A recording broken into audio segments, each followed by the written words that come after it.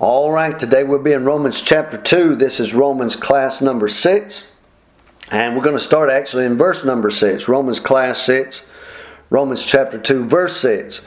And we're going to talk today about some ultimate outcomes for man. Now, in chapter 2, if you apply this just to a gospel context, then the verses that we're talking about might look like earning salvation or working for salvation. But again, the context of chapter 2 is dealing with men, dealing with lost men. Therefore thou art inexcusable, O man. Not O church, not O Israel, O man. Just lost man, doesn't matter who you are, where you are, what religion you are. This chapter deals with men and the necessity of men coming to Christ, in that they are found guilty first. You're not justified, you are guilty. And that is the overall context of chapter 2. And keeping that in mind will help us navigate this next 6 or 7 verses without believing in works salvation. And so in verse 6 he says, who will render to every man according to his deeds. We actually read that verse in the last class, but as an entrance into these ideas, we'll read it again. Who will render God, the judgment of God, it says in verse 5. Who will render to every man according to his deeds, verse 6. Verse 7, to them who by patient continuance in well-doing seek for glory and honor and immortality, eternal life. So, just at face value, it looks like the verse says, if a man does well, and he does it in patient continuance, by patient continuance in well-doing. So that means this is a man that does well, he does it patiently, and he continues in it. Not just once a month he does a good deed, but he does well, and he patiently continues in the acts of doing well. If you look at it at face value, verse 7 says that them who by patient continuance in well-doing, and the people who seek for glory and honor and immortality, they get eternal life. And we know that according to the gospel, that's not true. We're not saved by works at all. And so what you're talking about is out of the whole collection of humanity. The people who do well, and you can only define that in this context by doing the things that God has told us to do. Noah patiently continued in the work of building an ark, and it saved his family. Abraham did what God told him to do. Moses did what God told him to do. Elijah did what God told him to do. Daniel did what God told him to do, and they were saved in it as far as their personal situations was concerned. They were delivered, and salvation in the Old Testament is always carefully referred to as deliverance. And that was in their personal lives. They were safe in the covenant of Abraham, but they were delivered in certain things by trusting in God and by patiently continuing in their well-doing. Now, we know from New Testament doctrine that the way to obtain eternal life is to believe on the Lord Jesus Christ, to recognize your sinful condition, to call on the Lord in the sense that He is your Savior, that you have realized your sinful condition, you've realized His atonement for your sins, you call on the name of the Lord and you're saved. Romans chapter 10, we'll get to that when we're in Romans chapter 10.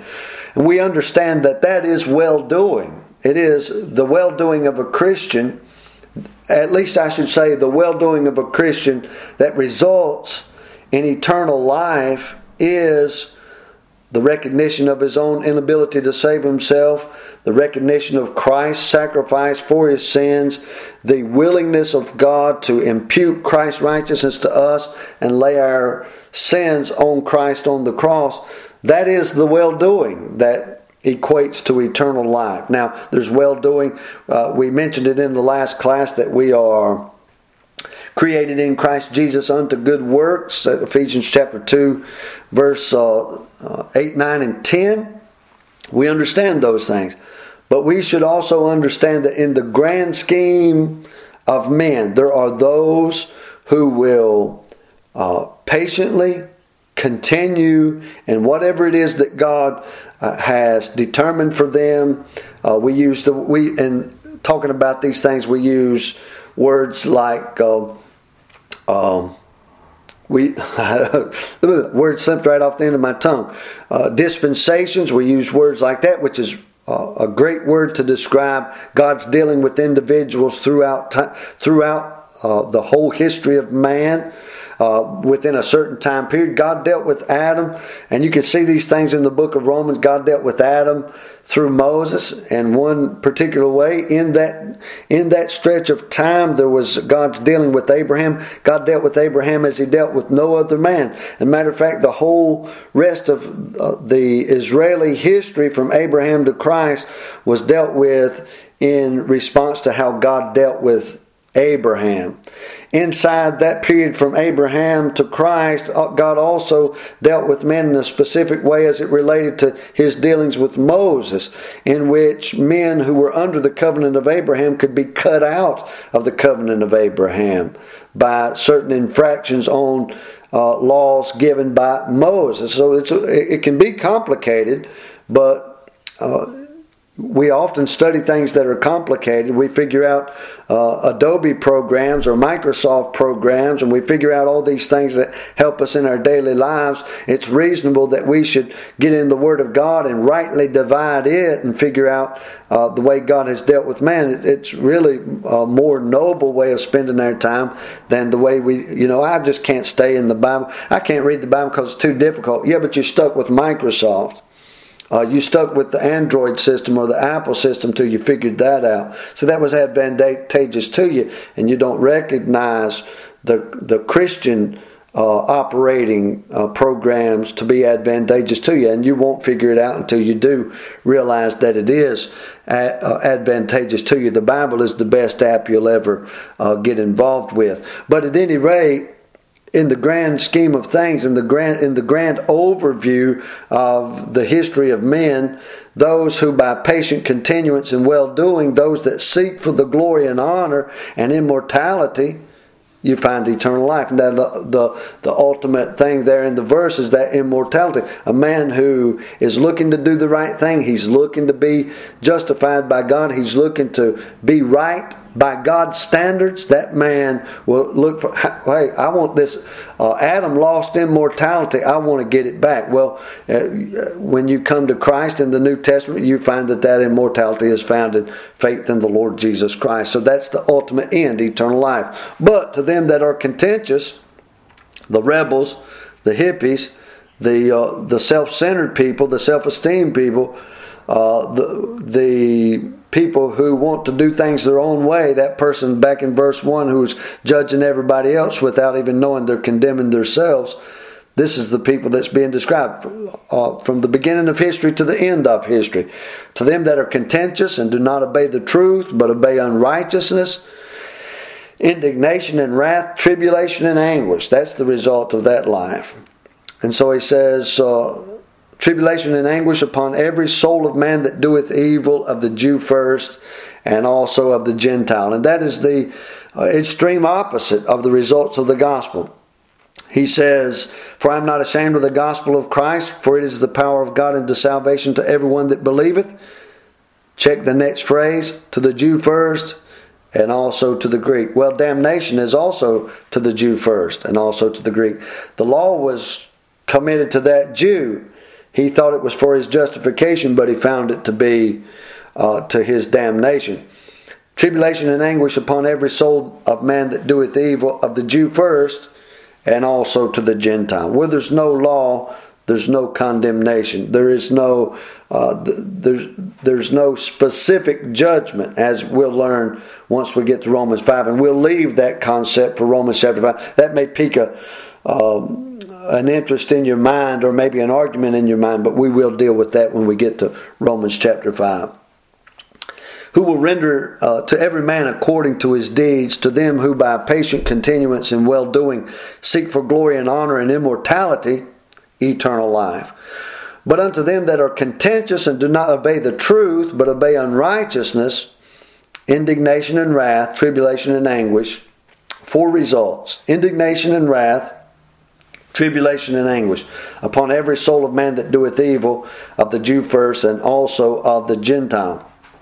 Back to the good. But glory, honor, and peace to every man that worketh good, to the Jew first, and also to the Gentile. So then, here again, if you take the verse just at face value and not within the context, then it looks like a man who works good gets glory and honor and peace, and that's just not the case.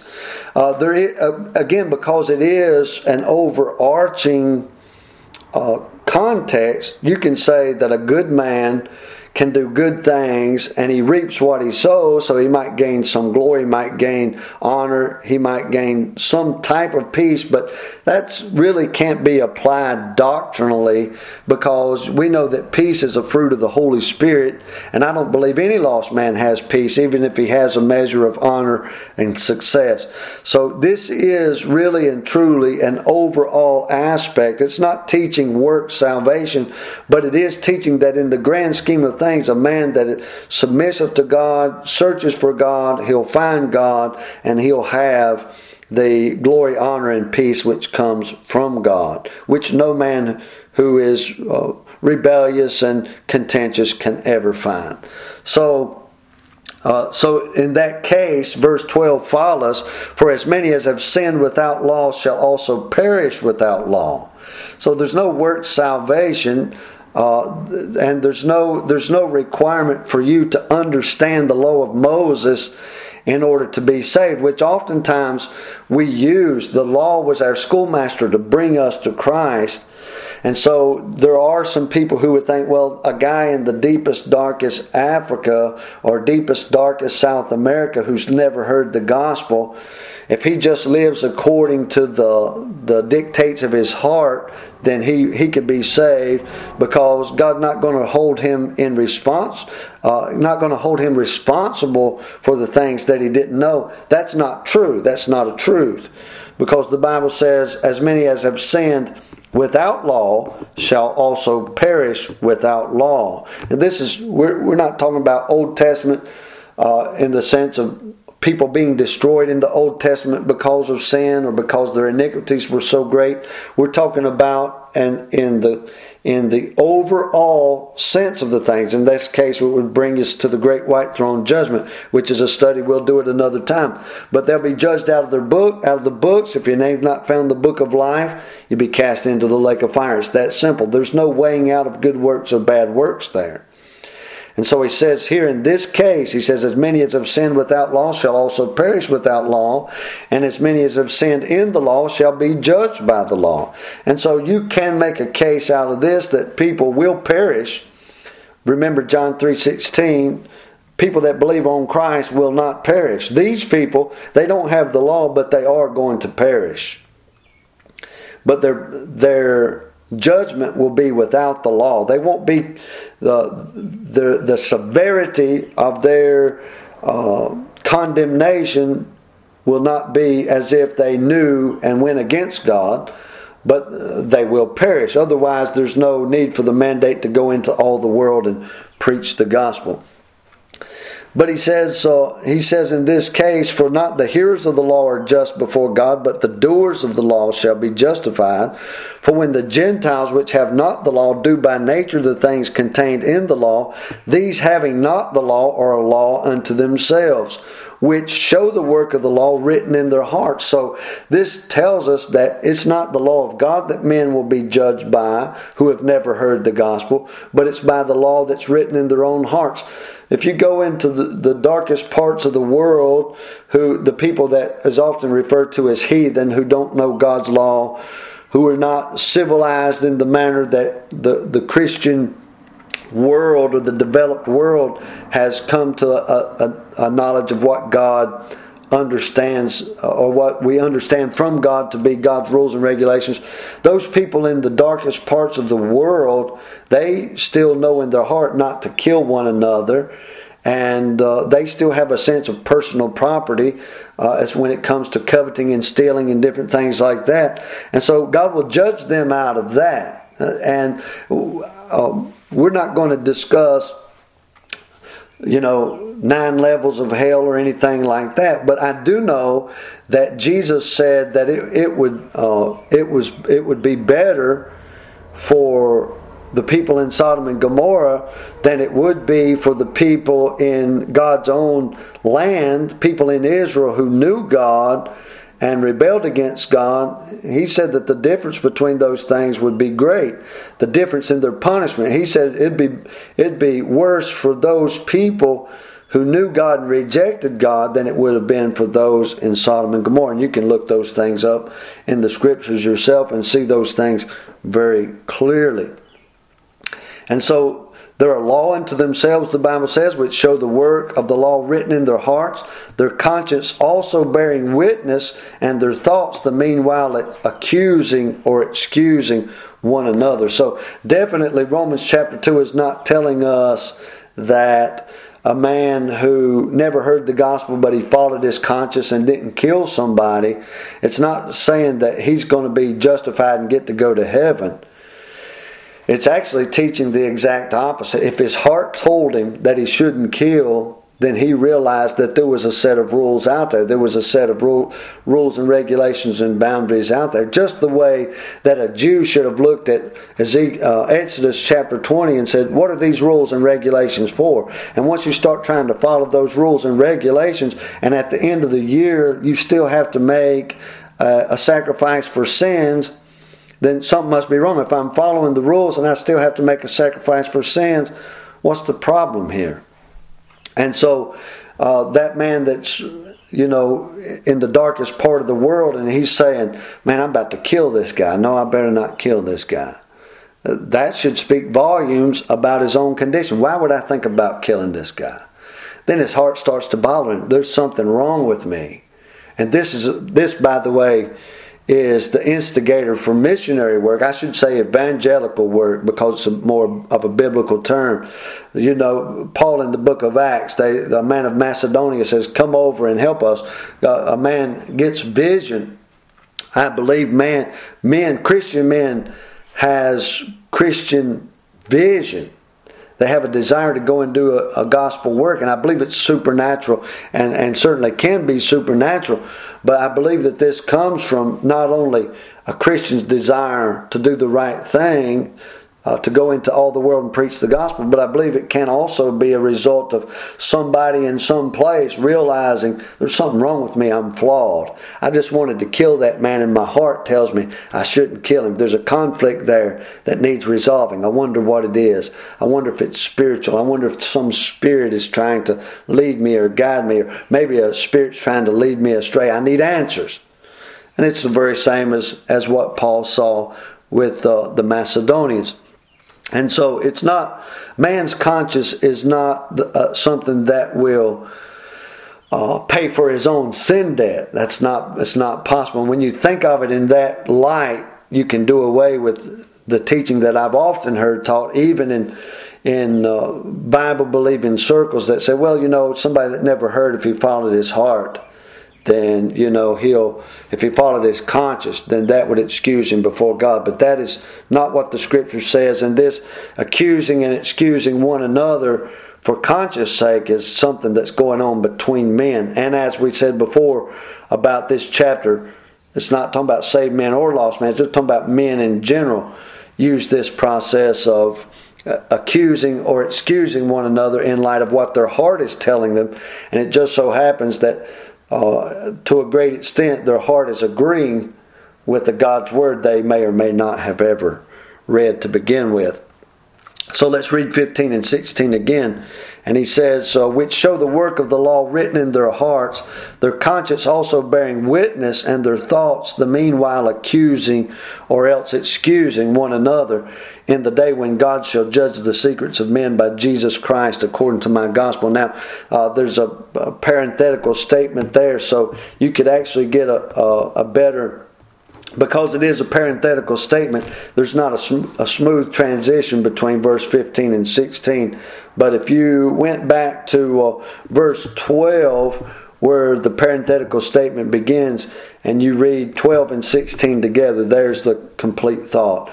So he says, for as many as have sinned without law shall also perish without law, and as many as have sinned in the law shall be judged by the law in the day when God shall judge the secrets of men by Jesus Christ according to my gospel. According to my gospel, the death, burial, and resurrection of Jesus Christ for the atonement of sins. That is going to be how men are judged, not by their own hearts. So we'll read a few more verses. We're at 20 minutes. We'll read a few more verses and just kind of build a foundation for the next class. Behold, thou art called a Jew, and restest in the law, and makest thy boast of God, and knowest His will, and approvest the things that are more excellent, being instructed out of the law. Here's the guy that's he's a Jew, but he's a lost Jew. He's a Jew that hadn't believed on Christ, and he, according to verse 1, is excusing himself and condemning his neighbor, or he's judging somebody else and actually condemning himself by doing it. Well, this is a further explanation of that concept. He said, you know God's will in verse 18. This is what you're saying about yourself. Verse 17, 18, 19, these are things that the man is saying about himself. A lost Gentile might say, well, I've never killed nobody. And a Jew might say the same thing. A Jew might say, hey, I'm following God's will. I'm following the law of Moses. Behold, thou art called a Jew, and restest in the law, and makest thy boast of God, and knowest His will, and approvest things that are more excellent, being instructed out of the law, and art confident that thou thyself art a guide of the blind, a light of them which are in darkness, an instructor of the foolish, a teacher of babes, which hast the form of knowledge and of the truth in the law. Thou therefore which teachest another, teachest thou not thyself? Thou that preachest a man should not steal, dost thou steal? Thou that sayest a man should not commit adultery, dost thou commit adultery? Thou that abhorrest idols, dost thou commit sacrilege? Thou that makest thy boast of the law, through breaking the law, dishonorest thou God? For the name of God is blasphemed among the Gentiles through you, as it is written, for circumcision verily profiteth if thou keep the law, but if thou be a breaker of the law, thy circumcision is made uncircumcision. So this goes back to what we were talking about in class number 5, in that a man that's condemning somebody else for telling a lie, he can also find dishonesty in himself. A man that gets on his neighbor because he committed adultery, he knows that he's committed adultery in his heart already. And that's exactly what he's saying in verse 17 through 24, 25, and 26. He's saying that this breaking the law, you're keeping the law, you think you know the law, but you're breaking the law in little places that's making the whole thing be broken. You're nitpicking when it comes to somebody else, but you're being very liberal, very considerate, very compassionate when it comes to yourself. He says you don't realize that you're an idolater. You teach against idolatry, but you're an idolater. You teach against adultery, but you're an adulterer. You don't realize that just following rules doesn't make you a good person. Following rules means you're submitting yourself to the fact that if the rules weren't there, you would be breaking them. There's no other reason to follow a rule. There's no other reason to look at a list of rules and order your life by those rules if there's no possibility of you doing the things that are contained in the rule. Listen, if you're going to look at a list of rules and one of them says not to commit adultery, I don't need to go look at that thing every day and say, yeah, I need to remind myself not to commit adultery today. I don't have to do that if there's no possibility that I'm going to commit adultery. I don't have to look at a list of rules that says be honest unless I know in the back of my mind there's a possibility I'm going to be dishonest. If I'm going to be an honest, faithful man to my wife, I don't need a set of rules to say, be honest and don't commit adultery. But God knows that we are. God gave us the rules, and instead of men saying, oh my goodness, we're doomed, they started trying to keep those rules and judge each other very harshly by those rules, but be very easy on themselves to the point where they're breaking all the rules, just not as bad as somebody else. It's easier to forgive myself. And that's a great part of Class 5, so I'm not going to rehash that too much. But that is, again, being repeated in verse 18, 19, 20, 21 on down through verse 26. What was told you in a couple of verses, verse 1, 2, and 3, is being elaborated on more now. And it's not just old man. Now he's being specific. You Jews that are going to say you don't need to be saved because you have the law. This is even more so important to you. And you'll see this idea about circumcision and uncircumcision ramping up as we go on through the book of Romans, especially some difficult portions over towards chapter 6 and 7. So we may as well finish the verse. We're still at well under 30 minutes. We'll go ahead and finish the chapter. So he says in verse 26, therefore if the uncircumcision keep the righteousness of the law, shall not his uncircumcision be counted for circumcision? And shall not uncircumcision, which is by nature, if it fulfill the law, judge thee, who are by the letter, and circumcision does transgress the law? He's saying that a man could easily, a lost man, albeit, or a Gentile man, he could very easily have a good moral character, take a look at the Jewish religion and say, boy, there's a lot of inconsistencies right there. And so he's saying if a man is keeping the law of God, pretending to judge everybody else while he's guilty, along comes a Gentile who has high moral standard and who has a mind that's efficient enough to recognize what he's looking at, sees a hypocritical Jew. He's being harsh on everybody else. He's being very easy on himself. And so the Gentile's now judging the Jew. A Gentile without the law is judging a Gentile that has the law. A Gentile that is without the law recognizes that the Jew is transgressing the law easier than the Jew who has the law recognizes it. In other words, the Jew has deceived himself. The thinking man has condemned the Jew. And of course, he doesn't have a right to judge the Jew either, because he's just as sinful. That goes back to verse number 1. Therefore thou art inexcusable, old man, whosoever thou art that judges. So we've dealt with Gentile and Jew and found them both to be guilty. That's why in chapter 3 you get the conclusion. For all have sinned. Not just Jews have sinned, not just Gentiles. For all have sinned and come short of the glory of God. And so he says here, and shall not the uncircumcision, which is by nature, if it fulfill the law, judge thee? Didn't say it would go to heaven. It said if a man is not killing and sees you killing and calling it good, or sees you, committing adultery and hiding it while you're still judging everybody else, this Jew's going to judge you to be unfit. This Gentile is going to judge you to be unfit. And so, verse number 28, here it says another statement that often gets misinterpreted. For he is not a Jew which is one outwardly. Now, this is not a reference to the Gentile who recognizes the inconsistencies of the Jew. That's not what this is talking about. For he is not a Jew which is one outwardly, neither is that circumcision which is outward in the flesh, but he is a Jew which is one inwardly. Now, this is not saying that the Gentile that recognizes the inconsistency of the law keepers, this is not the Gentile who recognizes that the Jews are failing to live up to the standards of God's law. It's not calling him a spiritual Jew, but what it is saying, it's saying that a Jew is not somebody who pretends to follow the law outwardly. That's not a Jew. He's saying a true Jew, one of God's real Judaistic followers of Moses. He says he is a Jew which is one inwardly. And circumcision is that of the heart in the spirit and not in the letter, whose praise is not of men but of God. And basically what he's saying in those last two verses is you've got a man who's after God's own heart, and you've got Saul. You've got David and you've got Saul.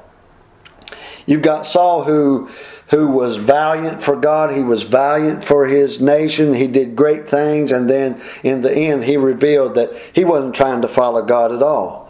Then on the other hand, you've got David, who was a man after God's own heart, who did as many bad things as Saul did. But in the end, when the prophet said, "You've done wrong," he didn't get mad like Saul got mad, but he humbled himself. He repented. "You're right, I have done a bad thing and I do deserve judgment." And he fell on his face and he cried and he fasted, and he had a heart that was right toward God. This is not a man that's just trying to follow rules until it benefits him not to follow the rules. He's going to follow the rules and he's going to break the rules, but inside that law is doing the work on him that it should do. And when the law says he shouldn't do this, he says, "Yes, you're right," to the law. But when the preacher or the prophet comes to him and say, "You have broke the law," his response is not self-will. His response is not rebellion, but his response is, "God is right and I am wrong and I must get right with God." That's the response, and that is what a true Jew is. That is what a true follower of Old Testament religion is. And it's the difference between the Pharisees and the apostles. It's a difference between Korah and Moses. The difference is clear throughout the Old Testament between believer, unbeliever, repentant, unrepentant, obedient versus rebellion, and that is the thing that has to be dealt with inside the heart of man. This verse in no way, shape, or form is saying that Christians are spiritual Jews or any such thing as that. Jews and Gentiles have been placed into one body, which is Christ's body, the church. We're not worried about being a replacement for Israel or spiritual Jews or any such thing as that. This chapter was built specifically for convincing all of men, Jew or Gentile, that we are all sinners and have come short of the glory of God. And that is, with no coincidence involved, the context of the very next chapter we'll get into next time. All right, we better stop right there. We're running over time.